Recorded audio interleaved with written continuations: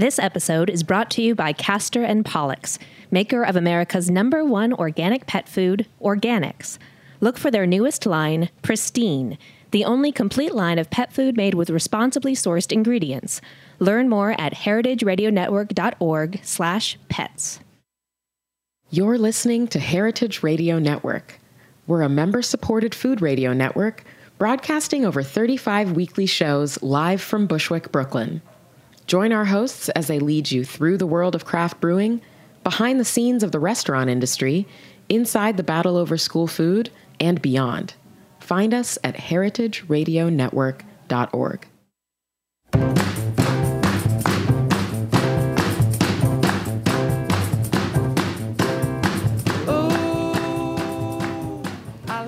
Hey, you're listening to Eat Your Words on Heritage Radio Network, and I'm your host, Kathy Airway.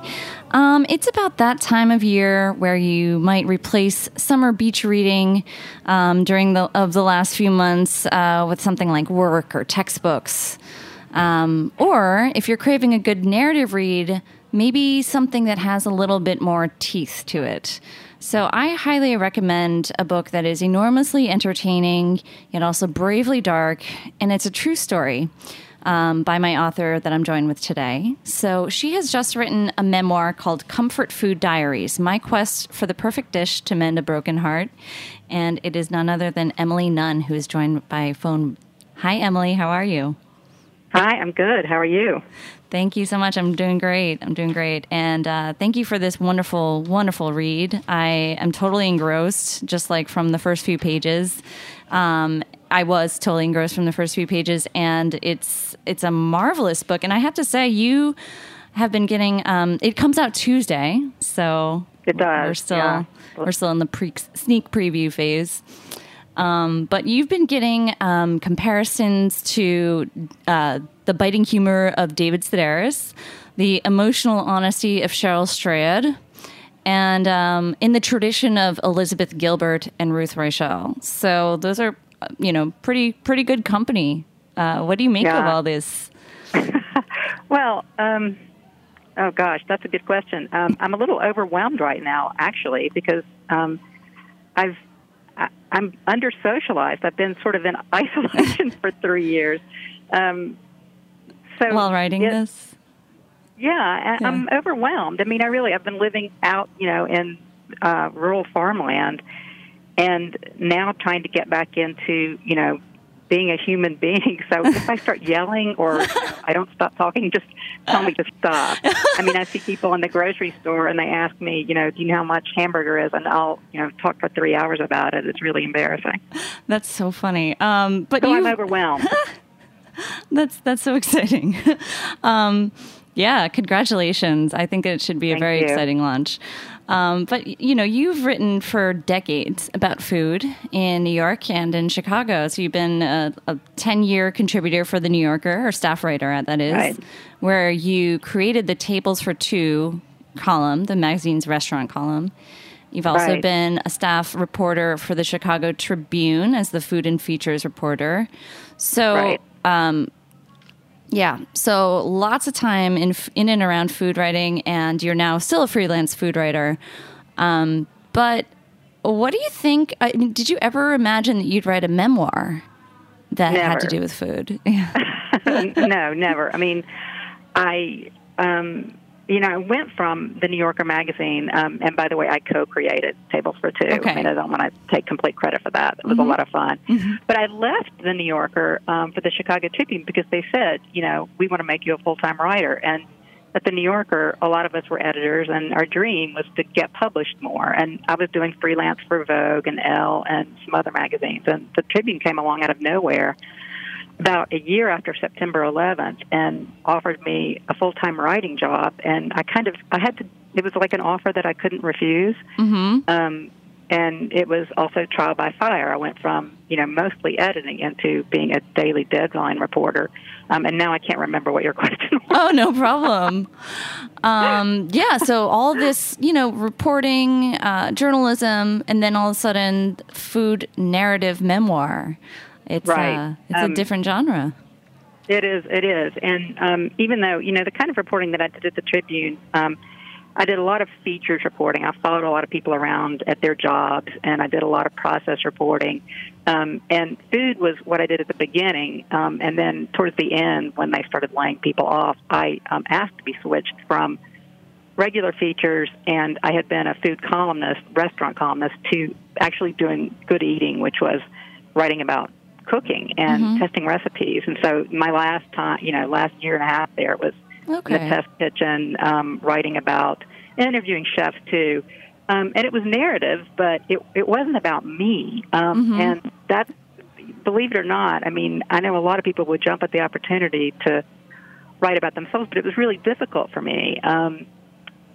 The project sort of for me had to happen, but it wasn't a natural thing for me to talk about myself the same way it's not natural for me to be talking to you on the radio. But you write, a totally different kind of writing. Yeah. And it seems, I mean, I feel very fortunate to have interviewed a lot of writers in what I can tell is it looks like a growing genre of narrative food memoirs that have come about. So, but you're right. Oh, go ahead. No, continue. Like I said, I'll interrupt you, and then I'll start talking about something completely different. So I want to try to have some sort of coherent No chain. problem. No, but I'm really I'm intrigued to learn that this is not something that was premeditated too much on your part, but you do so confidently. Not at all. I mean, I started. When I was feeling super sarcastic about my life before it sort of imploded. I had this idea for a book called The Dysfunctional Family Cookbook. And, funny. It was, I forgot about it. And then I pulled out some notes later, and, it had recipes in it like sly non-alcoholic punch with vodka, and sorts of things that, really dark that I thought were just hilarious. Yeah. Nobody else thought it was funny in the least. So, I had ideas that I would do a larger writing project, but not a memoir ever. Right. And, this obviously the book couldn't have come about if a lot of really horrible things hadn't happened. One tragedy, and then I guess what most people would consider a series of very, very inconvenient incidents, and they kind of just kept coming. And it just sort of, it kind of happened naturally, the book. Yeah. And I gotta, say, this is really not your fluffy, foodie memoir read. You really encounter all the dark spaces that you can. So just to kind of acquaint listeners with the major plot lines that occur, would it be okay if I read a little tidbit from the intro? Absolutely. Better you than me reading it. Okay. Well, it's so beautifully written. I hope I read it. Okay. Thank you. So you're right. After the breakup, as my life started to spark and smell like smoke, I poured alcohol on it and watched it burst into blazes, as if I were preparing Cherry's Jubilee for a crowd. Sometimes only a flaming dish can serve as the proper ending to a dramatic meal. One night I drank several glasses of Sauvignon Blanc and, in a fit of uncensored self-pity, broadcast the details of my wrecked life on Facebook for the unsolicited elucidation of around 350 so-called friends. Pouring out my heart, I wept a bit while I typed, pausing to gaze to my floor-to-ceiling windows at Lake Michigan. It went something like this. My brother's funeral was 3 weeks ago, and my fiancé just broke up with me. I have almost no money, no job, no home, no car, no child to pick up after school, no dog to feed, no one to care for. I am cold and alone. It was actually a lot more detailed than that, but a lot more embarrassingly melodramatic, but I deleted it, and I don't remember all of it, nor do I ever wish to. Okay. So the morning after my pathetic post, I swallowed my slightly hungover dread and longed on to receive a remarkable surprise. Instead of punishment for my honesty, I had been rewarded with kindness. The little Facebook comment button displayed a big number, but it was not the sign of virtual scolding. It turned out to be a bright flag signaling that people from all around the country were willing to come down to the river with me, so to speak, so I wouldn't be alone. Wow. So this is at the same time very familiar and a very extreme occurrence. So because I think that everyone has seen people pour out their heart to their friends on Facebook when they're in need. And I can spot those people, like raccoons on the side of the road, as Jerry Seinfeld used to say. I mean, I know having done that, and again, that was kind of a mild version of what I read on Facebook, and I had family members say, Emily, you might want to take that down. It could keep you from getting a job in the future. And I was like a job is even, that's the last of my worries. I took it down, because I think it made, people in my family uncomfortable. But, it was pretty detailed. And, I had been drinking, of all things, Sauvignon Blanc. And the next day, though, was just unbelievable. I mean, it was... and I don't know if people who do what I did get that kind of reaction. I mean, there were hundreds of remarks and comments, because I find now that, lots of people, when they have that kind of in the ether, but crisis, public nervous breakdown, they kind of get scolded. It's become, I think, not the thing to do, and you get unfriended a lot. That didn't happen to me, and I don't know why. Wow. I don't know why they didn't unfriend me, but they people came out and actually gave me the idea for the book. Mm-hmm. The Comfort Food Diaries. So you got so many wonderful responses, and it sounds like thanks to so many of your friends being foodies themselves, or maybe professional foodies, and just people who loved food. A lot of the offers and invitations you got were around, let me make something for you. Exactly. Let's cook together. It was amazing. Yeah. You say that Facebook kind of saved your life. I think that's a wonderful sort of, we hear a lot about the internet destroying lives, but it seems like the opposite in this case. Right. Well, I've done both. It is, like most people, I've sent plenty of emails where I should have put them in the draft folder. But in this instance, it was a really beautiful thing. I mean, I really can safely say that Facebook saved me. I can't hit that note hard enough. And, a lot has changed on Facebook in the years since this happened. But, it still strikes me as kind of an amazing thing that we're able to communicate that way and come together and have a community. I mean, I was struck by the idea that while I was typing and weeping, in the dark, that there were other people all around the country, at their computer terminals, and they were being together with me over food, which ended up being the premise of the book. Mm-hmm. And your honesty also sparked more honest responses from folks, and you would have never guessed some of the hardships they went through. Exactly. So it was definitely a tool to create a very unique sense of community, very, very instantly. Perhaps maybe that's Facebook's role, is like you can do it to everybody at the same time and hear back immediately. Right. But and it did bring people sort of, obviously that's what I hope the book will do. People identified with it, and so they were able to open up to me about similar things that are not similar, but heartbreak in its many different forms. People opened up to me about that, and it helped me. And I think it helped them, but it also really helped me a lot at that time in my life. And I love that you didn't just stop there. Inspired by a friend who said, after all these offers and invitations, they said, you should do a comfort food journey. And you didn't just, leave it at there. You took this in real life and went and visited, reconnected with people in this community that was no longer just a virtual community. Right. So this is... that was my friend Eileen. Mm-hmm. And how long did that take, this whole comfort food travels, or is it still going on? I'm curious. Well, it didn't happen right away. I mean, you read the book, so you know that before I could, go on this merry little tour, connecting with all my friends and eating delicious food, I fell apart, a couple of times. Yeah.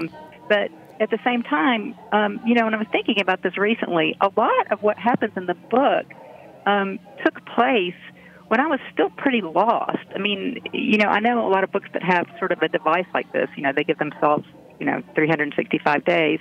I visited people. I started visiting people before I even had the idea, had a book contract. And then, though, while I was writing, once I started writing, which started about a year after the bad incident, then I kept visiting people because I found that, my life started changing and writing itself into the book in really good and bad ways. And so it continued. The last chapter of the book, which is when I'm working in a lodge in North Carolina, that was a full 2.5 years later. So this is writing, in real time and totally pretty much organic. I skip over stuff, but there are some things that happened. It's 2017. In the last 5.5 years, that are in there in a way, but not as far as chronologically. My life has changed a lot. I'm a completely different person in a lot of ways. Wow. So, but everything is so fresh as you're writing it. It's happening as you write. And without that, I guess the reflection or like what is it called? The distance, I guess, of looking back on another time. I think it's really interesting to read a writer who is going through everything in real time and maybe finding comfort. Was it sort of therapeutic to write too? I mean, Diaries is in the title. Absolutely. So. Yeah, absolutely. In fact, I remember the first real trip that I took to go visit my cousin Tony in Atlanta.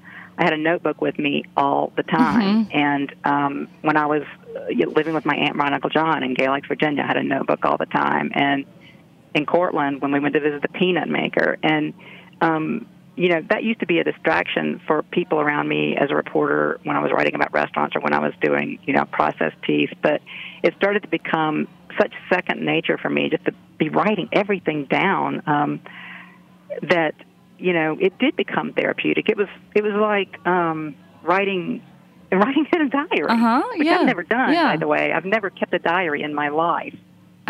Well, I think it's so refreshing to read this and learn about more of like the mechanics of how you wrote this. It's what I kind of thought when I was reading this, but I'm glad to hear. It's definitely a very different read. I'm glad it has that. Well, I really did want it to be natural, and the recipes that I picked, at first I thought, well, I should make the recipes, more organic. But what I ended up deciding to do is really include the recipes for the food that I ate during this period. It's not necessarily the food that I'm eating now. It's a real reflection of this slice of my life. I guess that's a food word. But right. I tried to be as natural about it as I could. I didn't read food memoirs. Mostly I read cookbooks. I've got a lot of reading to catch up on, including newspapers. But I find cookbooks really comforting. I like to take them to bed, and I love old cookbooks. So I think that kind of informed how it turned out, too, a little bit. I love how you can read about one moment you're meditating on bitterness, and then there's a salad with a recipe for a bitter salad with grapefruit and avocado and so forth, peppered throughout this. One of my favorite salads. That sounds awesome right now. There's so many really good salad. Yeah, but it really ties in neatly and naturally, and it's not even the end of the chapter. It just goes on with the rest of the text or of the chapter right after a recipe. I thought that was a fun twist. I haven't seen that before.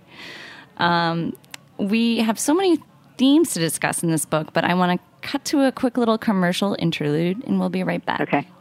All right.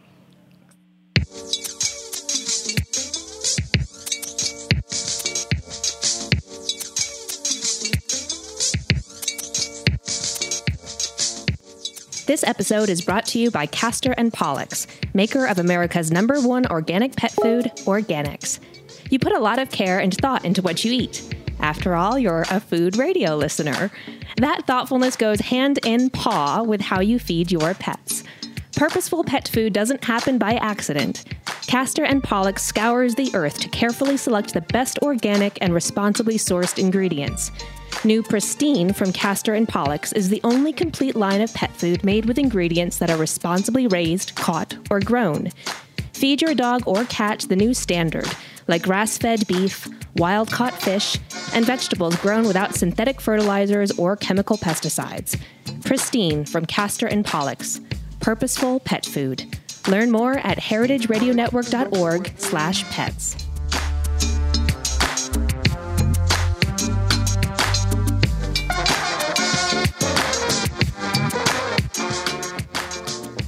All right, we're back chatting more with Emily Nunn, whose new book, The Comfort Food Diaries, comes out this Tuesday. Emily, you still there? I'm still here. All right, thanks again. So we were talking about the sort of setup for this whole memoir, the journey that you go on, and you drop a lot of interesting thoughts about cooking and its purposes in life, and I think it's really. I think it's really interesting how many uses there are for cooking. I mean, you're clearly throughout just a diehard home cook. I think in your bio It says you're a home cooking evangelist. Right. And I believe in it. Mm-hmm. And so you're writing also about, this book deals with addiction and recovery. So I think it's interesting that you only notice, it sounds like when you're at rehab at the Betty Ford Center, you write that, you're all alone, so there's nobody to cook for. Your fiance and his child, there are no longer people to cook for. And that's when you realize that you use cooking as a way to show love or maybe try to seek love. Right. And that's when it dawned on you because you're all alone. Right. Yeah, because, at that point in my life, this didn't last, but I was out in the desert. Betty Ford is out in Rancho Mirage, and I was in a desert town not far from there. And I was by myself in this strange landscape, and my loneliness, it wasn't a painful loneliness. I needed it, but not cooking, I noticed that I wasn't cooking for myself. I'm eating at the salad bar at Betty Ford, which was delicious. And I was struck by that. I was going out and getting grapefruits and oranges, which I love. So I was feeding myself. I never stopped eating, but I wasn't doing that thing that to me is super elemental, which is making a meal and planning a menu. And I love to go to the grocery store. And so I was really struck by the fact that, and this is going to sound so corny, but that I wasn't loving myself, I was basically, having a fight with myself. I was mad at myself. And so while, comfort food, per se can be comforting, its opposite is, it's pretty bleak. Right. It's not like I wasn't eating at all. I always eat a little something. No matter how it seems like you're always very attentive to what you're eating. In Chicago, even though I wasn't, that was a very uncomfortable situation, I was still cooking. I was still making food for everybody and a lot, and it made me feel better. Right. So it's amazing, actually. It sounds like you were a very advanced level cook for your family at the time. But one thing I think is really interesting to note, we hear a lot about people cooking for their family or for their children. But one thing I think is really underrated, which came to me reading your book, is the joys and the benefits and just wonderfulness of cooking for others who are old friends or family members who are not part of your immediate family. Right. Like, why don't we do that more often? I don't know. And it's, it's a funny thing. I would so much rather cook with people. This has stopped me from cooking when I'm by myself, which I've been a lot lately. But there's just something, if you're the least bit stumped about how to show your affection for someone, make them a sandwich, and I consider a lot of different things cooking, boiling some, you don't have to be a master chef. Boiling some shrimp and then buying a lot of cocktail sauce and, Sure. But doing it for someone else is, it's, again, really corny, but it's a separate language. It is. You don't have to feel corny. Nobody ever rejects food. You don't get rejected.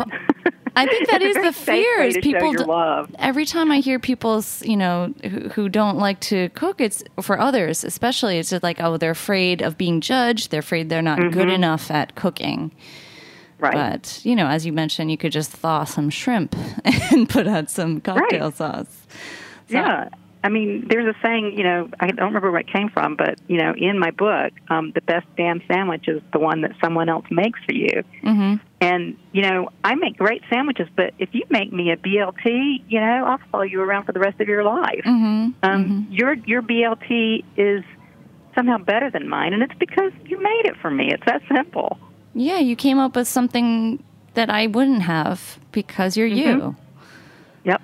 I love that that's explored throughout this book, and getting to know people on that other level, through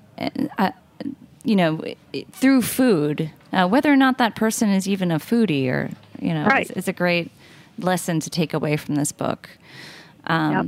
The other is just the idea of like reconnecting with so many people throughout the life that was helping to bring you back to where you are. So I think that it's an amazing and brave journey. Now, did you, reading throughout all these visits and travels that you took, did you sort of plot out a course, or did you just let yourself be guided organically once you decided to write a book about this? Well, it was a little bit of both. In fact, I had this bag that I carried around at Betty Ford, and when I actually realized, okay, I really do need to do this. I need to go make these trips and make this a real project. And it was partly out of necessity, too. I mean, I really didn't have any place to go. So I found this list of people that I wanted to visit, and people who ended up in the book, and I have friends who got cut just because the book got big and rambling. Yeah, I was wondering about how that works. Yeah, people got cut and chefs got cut, and but it was a little bit of both. I mean, there's a lot of stuff that just unfolded naturally, and since I was taking notes constantly and taking photographs, because I take tons of pictures wherever I go, I kind of had to cull and make the book around it. But the short answer is both of those things. I plotted it a little, and then I also let it happen.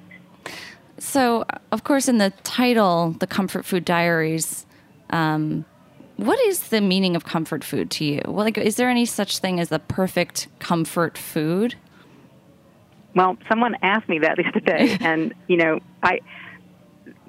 my final takeaway from this book is that the comfort food, whatever you decide, and especially for women, it should not be something that you have to eat in the closet. It should never make you feel ashamed. If you're going to eat cupcakes in the closet, pick another comfort food. Yeah. Because, I did a lot of research about comfort food, believe it or not, while I was doing the book, and there were these studies that said that women tended to eat junk food, M&Ms and pretzels, and men always want a casserole. And I remember thinking, well, of course, because women feel this stress about feeding their family. So a casserole is like, oh, my God, am I going to be able to get it done by 5? So, if you really do want to eat 2 cartons of Ben & Jerry's, do it and feel proud of it. But otherwise, you really have to find that thing that rings your chime. It shouldn't be something that makes you feel ashamed. Right. Or that's my final... so many meanings to that, like the private comfort food that is guilt-inducing. Right. How did eating get to that place? When it's supposed to be. And it sure has, especially in the United States. It just reminds me, and this is not necessarily always true. I mean, years ago, many years ago, like 3 fiancés ago, I had a breakup, and the man left, and I got donuts, and so hey, that's comforting. I can't eat donuts now; they make me sick because sugar, fried, refined flour. I mean, I love them. I'll take a bite, but I started eating donuts, and I started crying because I was sad, and then I started crying because I was eating donuts alone, and then that made me start laughing because I was eating donuts alone and crying. And so it kind of turned from, bad comfort food into good comfort food because it made me make fun of myself for being so melodramatic, Right. Like, we're always thinking somebody's looking at us, too, when we eat these things, when really, actually, just Own it. Right. And if you want to make a casserole and it makes you stressed out, then do go and get a Stouffer's lasagna if that's what makes you feel good. Mm-hmm. Yeah. Well, I hope that a lot of people will be a lot more or a lot less hindered when it comes to cooking and also just enjoying food after reading this really, really remarkable book. Thank you. I continue learning so many just like little insights throughout from this book. So unfortunately, though, that's about all the time we have for today. But I can't thank you enough for joining us to discuss. Oh, Kathy, thank you for having me. Yeah. And so Comfort Food Diaries comes out this Tuesday from Atria Books. And it's a triumphant story, I should say. I know we talked a lot about, the kind of dark details, but it is truly a wonderful journey with a happy ending. So. Oh, thank you so much. I really appreciate it, Gabby. Yeah, and thank you so much again. And thanks, everyone at Heritage. We'll see you next week on Eat Your Words.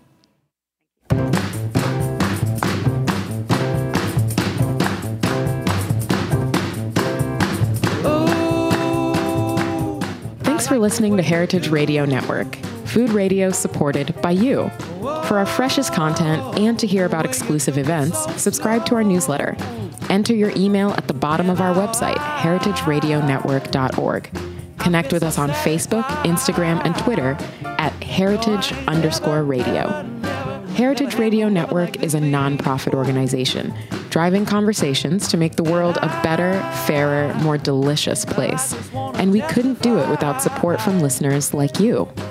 Want to be a part of the food world's most innovative community? Rate the shows you like, tell your friends, and please join our community by becoming a member. Just click on the beating heart at the top right of our homepage. Thanks for listening. Never had no loving like this before.